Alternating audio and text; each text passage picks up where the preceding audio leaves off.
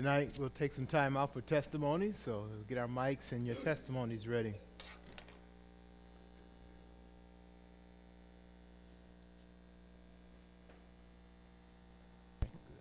I'd like to thank the Lord for you being used this morning to present God's word because it was food for my soul. And one of the things that you said, I made lots of notes. I was just so blessed by the word this morning. I was just overwhelmed by the goodness of God and his love towards us, and you made that perfectly clear, which you allowed yourself to be used. One of the things you said was the promise of God looks to the faithfulness of God, not God's people. I have been, even I can say personally, up, down. Sometimes I do good, sometimes I do bad. And that I would think that anything I did or said would have an impact on the goodness of who God is. God is who he is. He has promised us a home in heaven. He has promised us glory. And he does that through him, not me. He allows me to be used, and I need to be faithful at that. I understand that, but today was different for me. It was more so of what he has done for me. And I just thank the Lord for that. Amen. Those I wills at the end of that chapter, they begin to blow you away with the purpose and the pursuit of God. There's two other P's I didn't use this morning, but that would go. The purpose and the pursuit of God. I wills.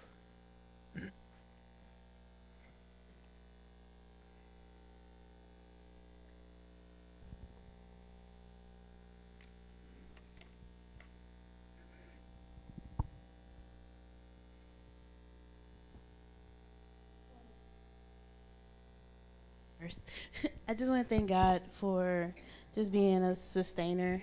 Praise God for Lawrence getting a job that he started last week, and I don't know if he'll say anything, so I won't steal his thunder. But just thank God for just sustaining us since October. All we could do after he got laid off was pay some bills, and then and we were pretty good till December, and then it was like, all right, what you making? And but I thank God for my job. Don't make a whole lot, but it's just enough. And we haven't had any real financial big troubles probably since we've ever been married, when we first got married. And then his mom moving in, it was like, I was thinking like, okay, God, I got another person here and she's not working, and so we're gonna have to make this work. But God definitely provides. She brought lots of food, so we definitely weren't going to go hungry. And, the bills were paid up to a good the bills were paid. And so we didn't have to worry about anything being turned off and everything. And then right the week before he got a call about the job, I was like, well, I don't know what we're going to do, but we're going to pray and hustle up some money because my checks, you're going to be short. And that's when he got the call about the job. But I do thank God for Lawrence. Y'all know he is a hard worker. One week he was like, well, I Ubered and Lyft and did, I don't know how many side jobs he did. And he's like, I got this much. I was like, that's more than what I made. But it was just, he just always had that kind of spirit. That's just something that God placed in him. Lawrence ain't gonna be broke. He'll be broke, but he's gonna make some money. And I thank God just for that, because even when we found out he was getting laid off a year ago, I told myself I'm not gonna be in a worried state of mind and get all crazy about it, because God proved before that he was gonna take care of us. And he's taking care of us now. So I do thank God just for being there and being who he is, and just it's so many words I could use, but I just thank God for it all. Amen. That does remind us to look past at this past year. We think of Lawrence, think of Brian, think of Savannah, and God providing jobs in those instances, and maybe a little pause there, but God comes through right on time, and he is faithful to care for us. Bonnie has her hand for a mic, and go ahead while we're waiting, Andy. Andy will be first. I just wanted to give an update about prayer requests from Wednesday about my job. I did have two meetings last week, and they were actually very positive meetings. One on Thursday was directly with me, and we were able to come to a compromise, so that was really good, and I just praise God for that they were really acquiescing a lot and kind of listening to what I had to say. And then the Friday meeting, which they were supposed to be on another role, they've kind of reversed course on and really kind of pumped the brakes on doing a bunch of things that were going to affect my hours and all this kind of stuff. And I think they probably were in reaction mode and overreacting, and when the time they kind of let the dust settle a little bit and think about it, that it was another positive meeting, and they kind of totally reversed directions. And so praise God for that. Praise God for your prayers, and that everything is kind of under control right now and less crazy at my job. So, Amen. Praise God. Amen. I was just thinking of what Sharmon was saying about Lawrence's job, and Bill's worked so hard all of his life. He's 76 years old now. He celebrated his birthday this weekend. Amen. You know, he's Amen. worked very, very hard so many of those years. He really has. And he's worked long hours and worked nights and weekends, and it's not been an easy job. But he's always provided for us with God's help. And God's been there in all of it. And there have been some really bad times. And I know some really tight times like you went through, Sharmon, where you don't know where the next bill is going to pay for that next bill or whatever. It's been really some bad times. But God has always gotten us through it. He has always taken care of us, and he's always provided for us. He's always been faithful. And, you know, over all the years, and we were just talking right now, we're having to deal with the IRS, and Bill was saying if he didn't have to pay the IRS this year, he could have caught up all the money we're behind at church. They're just taking a tremendous amount of money from his paycheck. But we pray that this will too pass and that we will get rid of the IRS. And hopefully Sweet Communion will still be here, and we can maybe give it some extra kicks in the treasury at that time. But it's amazing to me when I look back over the years how God has never let us go hungry or be in need or be without what we really needed for our family, and has taken care of us extremely well, abundantly well. Bill has worked very hard, so he's responsible for a whole lot of that, because I haven't worked the majority of the time that we have, well, all the time that we've had children. And that's a blessing. And I look at the situation with couples, and it really, really was a blessing for me to be able to be home with our children and raise them. And I thank God for that. And there are times that I worked at the office myself or different things, but I was always there when they got home from school.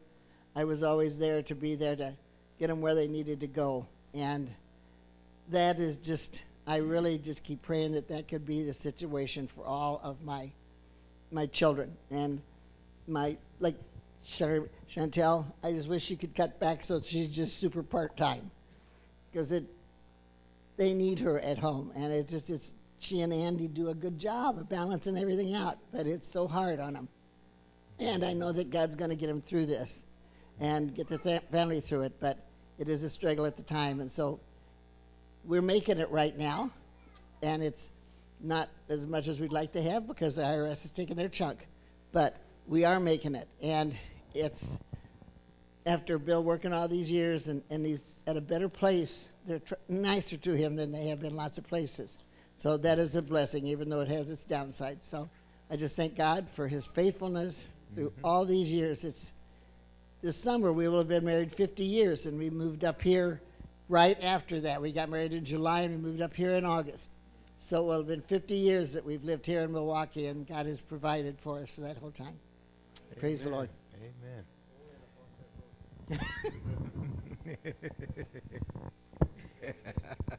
No accidents with God, right? Praise God. Any other testimonies tonight? All right. We have Ruby and then Michelle with the mic.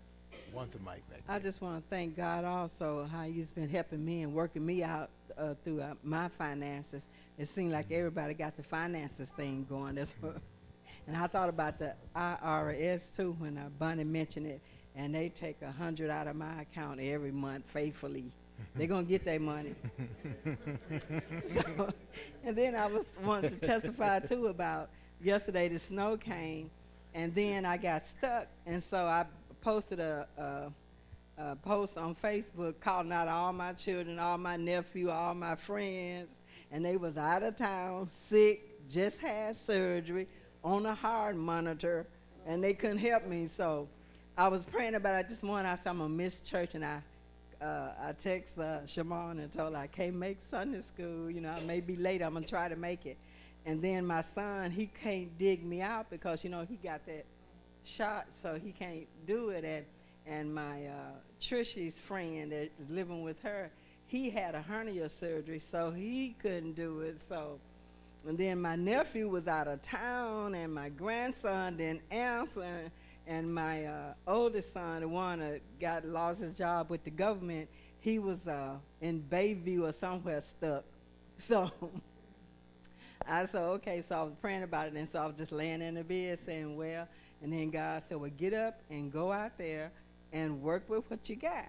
And then I was like, oh, no, I don't think I'm gonna be doing that. I said, then it came to me again and said, well, you go out there and work with what tools you have, and then somebody may see you and offer to help you. And so I was still like, Then I got up to go to the sink to make me some coffee, and the thought came to my mind again. I'm like, Dad, that may be the Holy Spirit. And I better go on out here. So I put my clothes on. I had to walk the dog anyway, so I put my clothes on and went out. And I looked in the car, and all I had was, you know, this long thing that you clean off the car with the brush on one end and the stripe on the other one. So I started digging up on the tires, and I got the snow from up under the back tires, and I was able to bag up. But in the front, it was just too much snow in the front, because that's where the plow went around and made this big hill.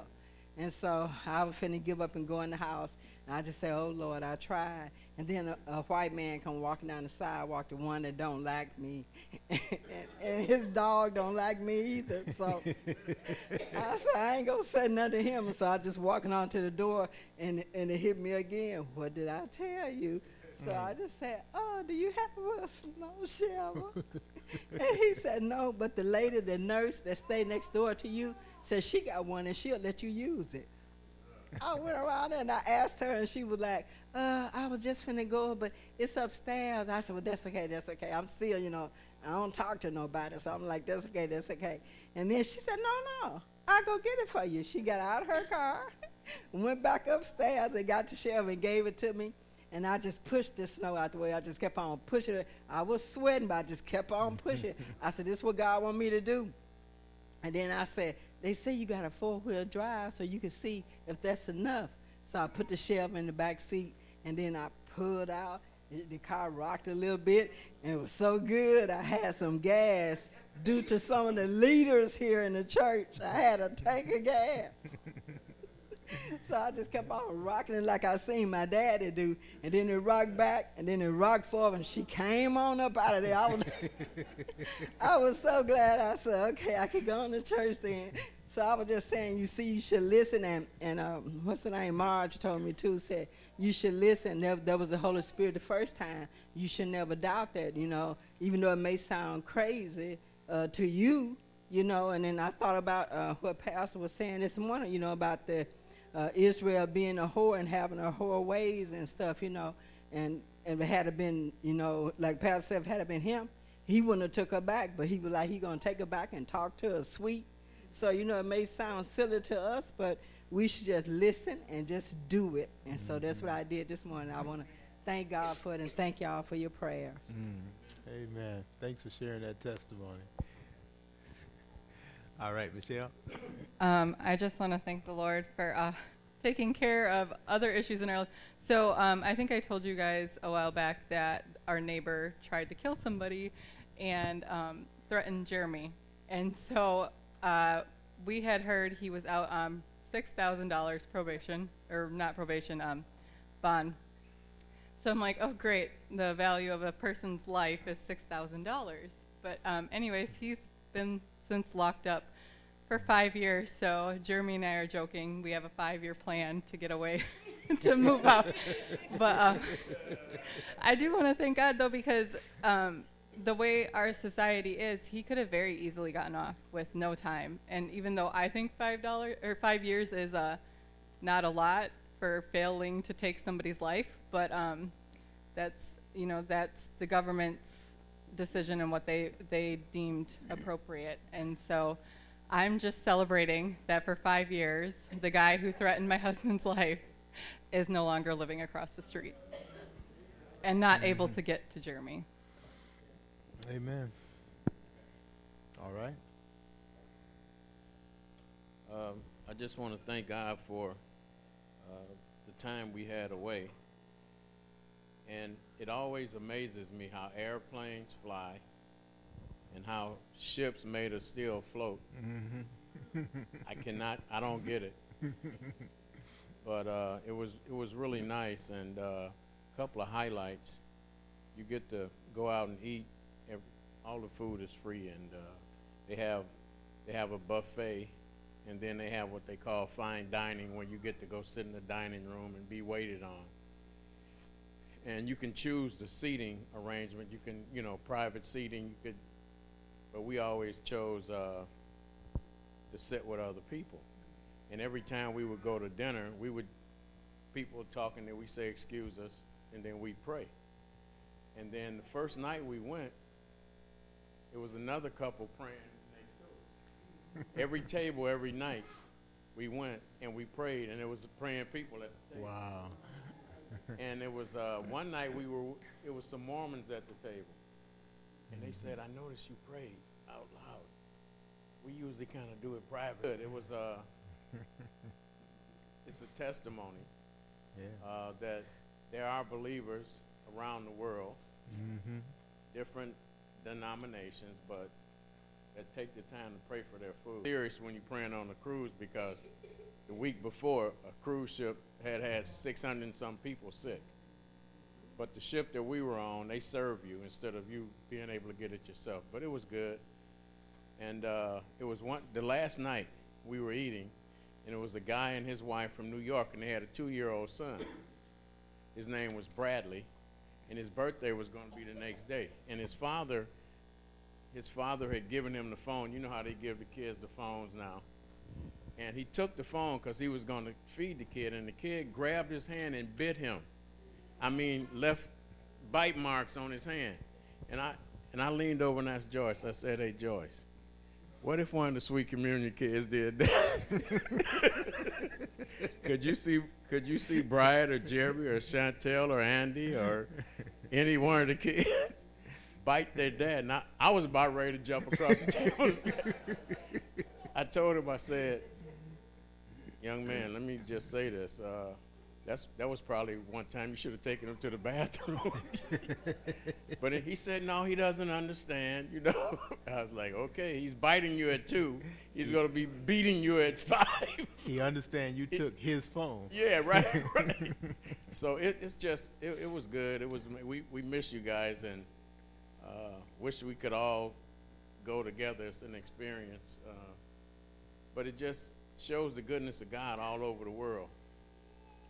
And when I think about airplanes flying and ships floating and man devising that, I think about the mind of God. And it just blows my mind every time. So thank God for being back. Missed you guys and wish you could have went, but We missed you, yes. All right. Praise God for the testimonies. Let's take a look in our Bibles at 1 Kings chapter 20.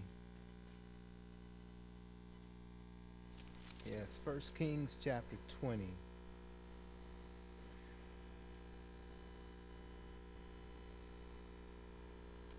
Let the verses tell the story that goes on. So we're going to need some help reading some of these verses. So we're going to start at verse 13. And what I'd like you to do, if you would help read some of the verses, just take a group of verses, whether it's 3 or 4, and read them. When you drop off, somebody else will pick up, and I might interject in between. But let's just start at verse 13. And we're in 1 Kings 20, verse 13.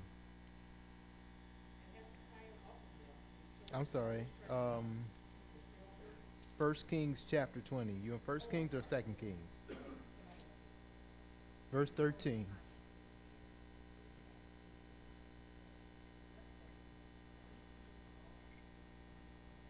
Pause and just recap what's going on. The king here is Ahab. We know who Ahab is, married to the wicked Jezebel. He's the wicked Ahab. He's king of Israel. We see God has a message and tells him to go in battle, and is he going to be victorious in this battle? Okay, let's go on verse 16. Continue from there.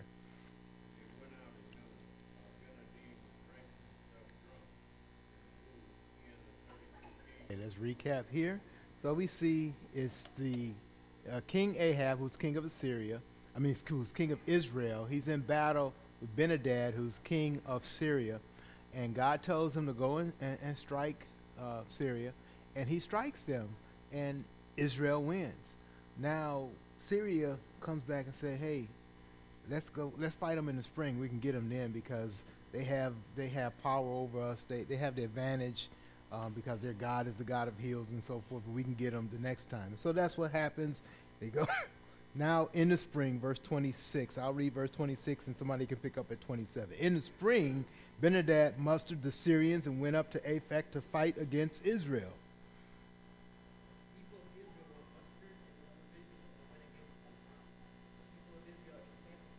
Okay, let's pause there. Again, Ahab is a wicked king. But God gives him victory over the Syrians on two separate occasions. And this is a mighty victory that God gives. So we see God's graciousness even to a people who aren't obedient to him, who are wicked.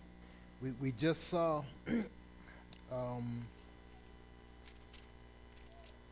in a few chapters before this, in chapter 19, Elijah is freeing from Jezebel, and Jezebel is trying to kill Elijah.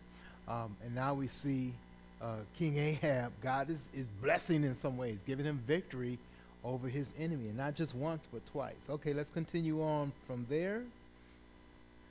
What verse are we at now? All right.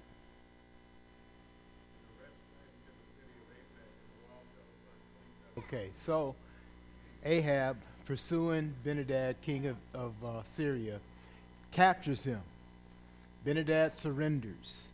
And under these terms, Ahab says, I'll keep you alive. See what the Lord feels about that in verse 35 and continuing on.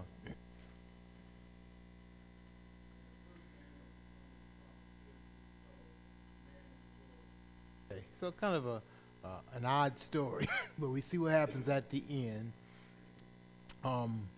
Prophet comes and gives a message, a vivid picture to Ahab, and this is how God was speaking. This tells us a few things. God often uses the prophets, and he uses their very lives to illustrate a story. And so he tells this prophet to tell another prophet to strike him. Strike me, please. And he said, no, I'm not going to do that. He says, since you didn't obey the word of the Lord, as soon as you leave here, a lion's going to come and he's going to strike you. And that's exactly what happened. He's using real life instances to speak to people. He goes to the next prophet, says, strike me, and he strikes him. And as a result of that strike, it seems like his eye is damaged, so he puts a bandage over his eye, and he goes before Ahab. Ahab doesn't recognize him. This tells you that Ahab knew most of the prophets. He could tell them, maybe it's by their dress, or maybe he knew his facial features, but because he has the bandage, he doesn't recognize him. And he gives Ahab a little parable, and Ahab answers it, and through that parable, he speaks a message. Because you disobeyed God and didn't devote to destruction of the king of Syria that God had devoted to destruction, you will give your life for that. And so that's a message that comes down to Ahab. Now, let's go to chapter 21 and just kind of talk through, because we already read chapter 21. Chapter 21 is about Naboth, the Jezreelite, who lived next door to Ahab's palace, and Ahab who wanted his vineyard for his own. There's kind of a key in this. If you read this narrative, look at the end of verse 48 in chapter 20. We just read. It's the king of Israel, that's Ahab, went to his house vexed and sullen. You're going to see those words again, vexed and sullen. what does it mean? He was all sad and discouraged and downhearted, maybe even depressed. You'll see those words again as he deals with Naboth, right? Remember, Naboth refused to give him his field. Look at the end of verse 4. I will not give you the inheritance of my fathers. And he laid down on his bed and turned away his face and would eat no food. Verse 5, Jezebel, his wife, came to him and said to him, why is your spirit so vexed that you eat no food? So he's downcast about this whole deal. But then you know the story, how Jezebel has this scheme. She carries it out. Ahab is okay with this scheme being carried out because ultimately he gets this land, even though he kills a innocent man. After he takes possession of this land, look at verse 17 in 1 Kings 21:17. Then the word of the Lord came to Elijah the Tishbite, saying, arise, go down to meet Ahab, king of Israel, who is in Samaria. Verse 19, you shall say to him, thus says the Lord, have you killed and also taken possession? You shall say to him, thus says the Lord, in the place where dogs licked up the blood of Naboth, shall dogs lick your own blood. So Elijah sends a messenger to him to give him God's judgment. Now I want you to note a couple of things. God has already judged Ahab because he failed to take out Ben-Hadad, king of Syria. And now the wickedness he does to Naboth, God judges him again. Now, kind of getting to the punchline of the story.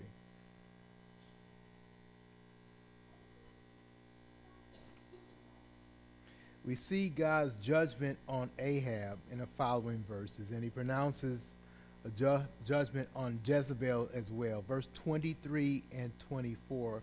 So somebody start reading those two verses.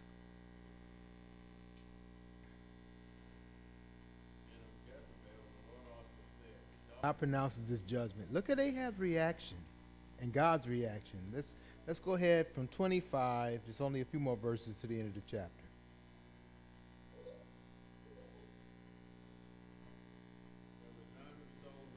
Here again, I've gone over these verses that we might see the awesomeness of God. We see the judgment of God, and we also see the mercy of God. God has judged this wicked man twice. And even after he's done this, God's judgment says to him, he has done more wickedness than all the ones before him. Verse 25, there was none who sold himself to do what was evil in the sight of the Lord like Ahab. He acted, verse 26, he acted very abominably in going after idols. So God judged him. As severe as God's judgment is on him, look how God's grace comes. Ahab, when he hears of this judgment, tears his clothes. In other words, what he's doing is he's an act of humble submission and repentance. What he's doing. And because of that, look what God says. Verse 28, the word of the Lord came to Elijah the Tishbite, saying, have you seen how Ahab has humbled himself before me? Because he has humbled himself before me, I will not bring the disaster in his days, but I'll bring it in his son's days. God in his graciousness withholds his judgment, and yet God in his faithfulness and his judgment continues the judgment, but in another and in a unique way. And so we see just the awesomeness of God. In one case, you can say he's responding to repentance, even the repentance of a wicked, ungodly king, in essence, moves the heart of God. And even that repentance yet cannot totally withhold all of the judgment of God. Let me wrap this up by saying this. It is Christ's offering that holds the judgment of God. Not Ahab's repentance, it is Christ's offering. And that's offering that ultimately keeps God's hand, his fist, from coming down on judgment on all of mankind, and specifically on those who have trusted in the one that God says will bring redemption. Praise God. It is Christ. Christ does what no other righteous or unrighteous man could do in withholding and holding back the judgment of God. Permanently, in a real and an eternal sense, he does that. We can praise him for that. God's heart is open to those who turn to him, regardless of their past. And that's an awesome thought. Ahab doesn't deserve this. The Bible repeats that over and over, and yet God responds in some way to his act of humility and submission.